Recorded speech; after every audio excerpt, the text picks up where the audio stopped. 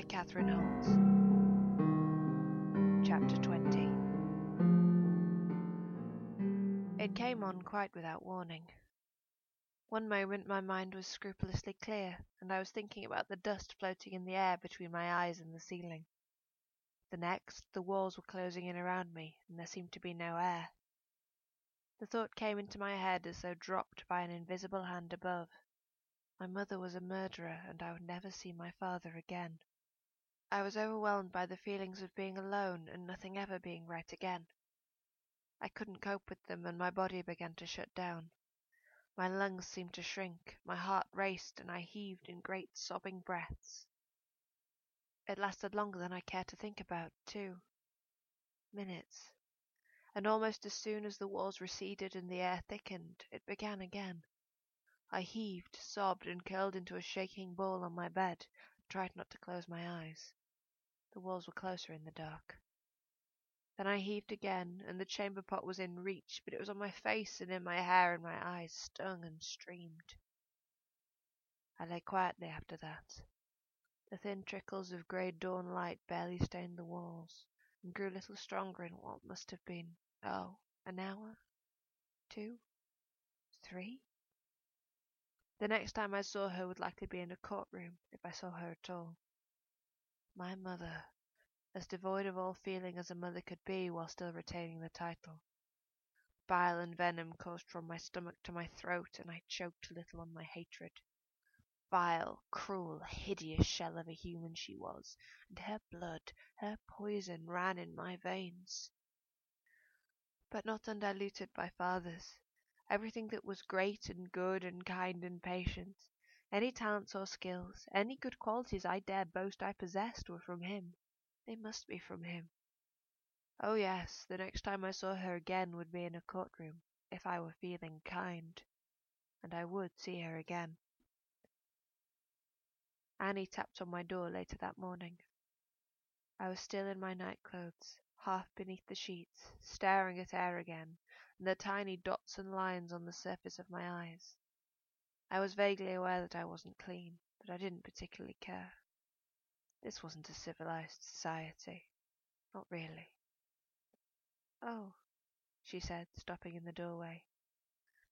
I rolled my head to the side to look at her, but there was nothing to say. Come, Evey, I'll draw you a bath. She did, and she cleaned my body and soaked my hair while I cried into the bubbles. But all was well, really, because you couldn't tell where the tears began and the bathwater ended. And I loved her in the small, unsure, barely formed way I could feel anything at that time, aside from anger. By the time I had been dressed in one of Parker's old dressing robes, and my hair had been towel-dried and was hanging down my back in its long, heavy plait, I felt more normal again, more human. Annie and I sat side by side on one of the sofas in Parker's living room, in front of a small fire. I sat with my legs over hers, and we had our arms around one another as we watched the reddish streaks of afternoon light pattern the dark wallpaper. Parker wants to talk to you. Not necessarily now, or soon even, but when you're feeling better. I nodded. Annie hesitated before beginning again. Well, for you, he's been given Julius's remains. Oh, thank you. Thank him for me. I will. She gave me a kiss on the forehead, and I felt empty. There was nothing inside. My mind was scrupulously empty. My body was a cavernous furnace, waiting to be stoked up in fires of fury. I think I was waiting for something to happen, but nobody would do anything. Andrew and Annie gave me space or embraces as they saw fit, and Jackie avoided me if at all possible, not able to properly meet my gaze when we did meet. Parker left me to come to terms with my grief in my own time, but regardless of the motive, I was spending a lot of time alone. My courses arrived, which was nice. I hadn't even thought of the possibility of a child following my last meeting with Michael, although of course it had been possible. There was nothing inside me, nothing for a potential child to claw onto, to catch onto life. I wasn't sure if I was glad or not, which was a sign, I think, of just how far I had gone from my former self. I didn't want to be alone anymore, I thought. Rather than suffer to spawn, I chose instead to go and pay that long overdue visit to Parker. It was 2 weeks after the fire, almost to the hour, when I knocked on Parker's office door. He bade me enter in a muffled and distracted voice, and I was surprised to see that a man was with him. He had brown skin, although not so dark as Andrew's, and he was older too. His head was bound in a neat turban of black cloth, and he had a very tidy beard. The rest of his dress was entirely English in appearance, very dark and very smart, with well-starched if modest shirt-points and cuffs. When I opened the door he had been standing behind Parker, leaning on the mantel, scribbling onto paper. Upon my entrance he gathered his things together without a word and left, only nodding as he passed me by. "He's marvellous, Parker," I said, regretting the conversation that was to come and happy to deviate for as long as possible. "So tall. Who on earth is he?" "Evelyn." Parker rose, all the smaller and rounder for being in the presence of someone tall, even though the man had been a little stocky. "That was no matter. What can I do for you?" I waited a moment, then slid into the chair opposite his desk. "Thank you for taking me in. Taking us in, I mean." Parker rocked back in his chair, his hands clasped together with avuncular pride.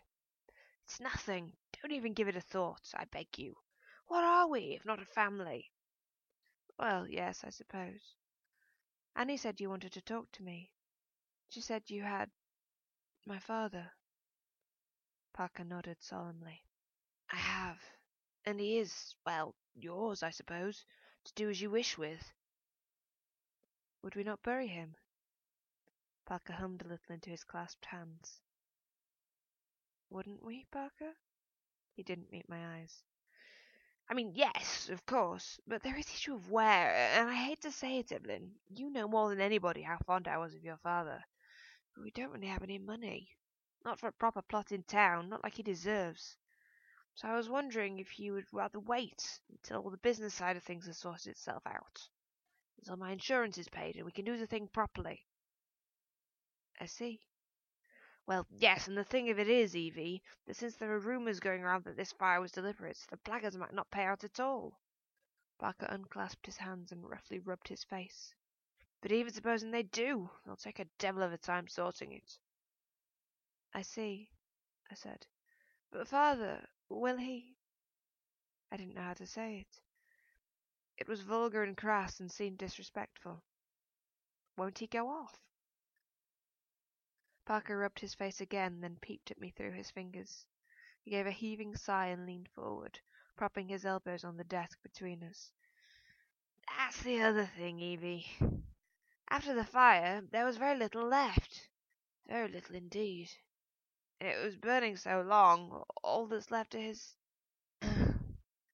Parker paused here to cough and dab at his forehead with his handkerchief.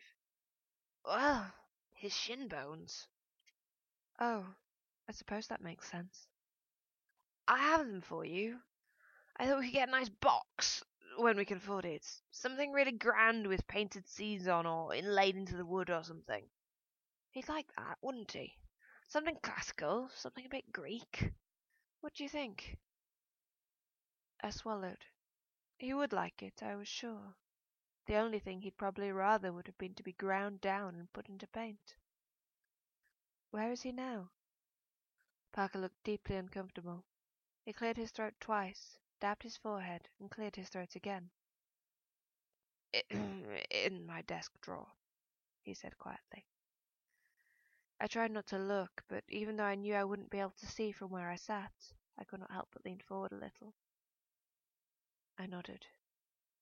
"For now, then, if you have no objection, could we keep him in there? In your care, I mean.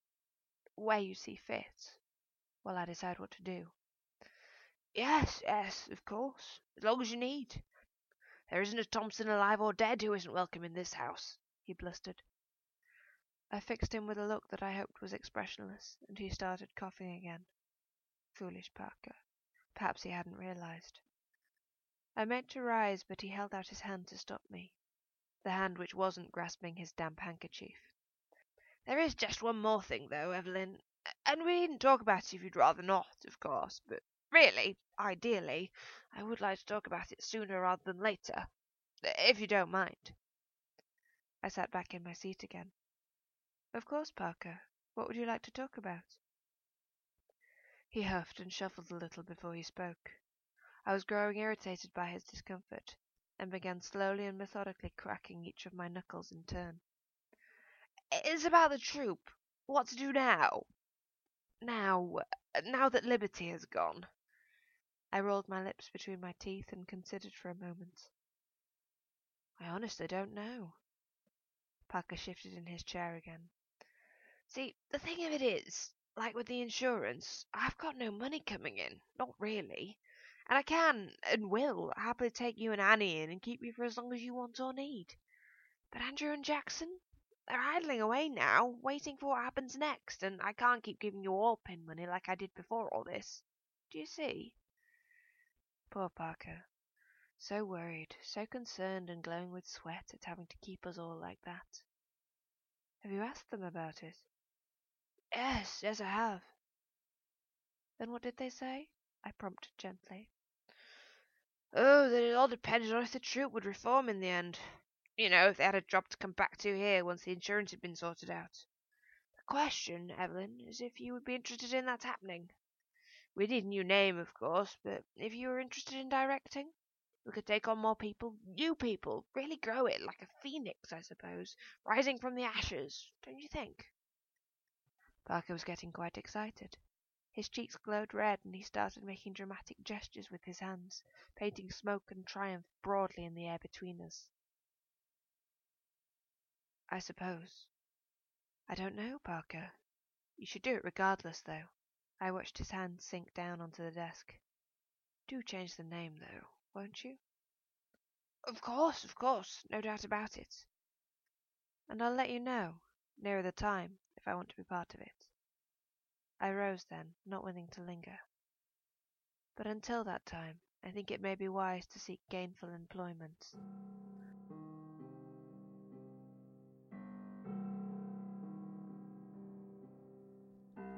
Thank you for listening to the review, written and read by Catherine Holt, with music by Duncan Hewitt.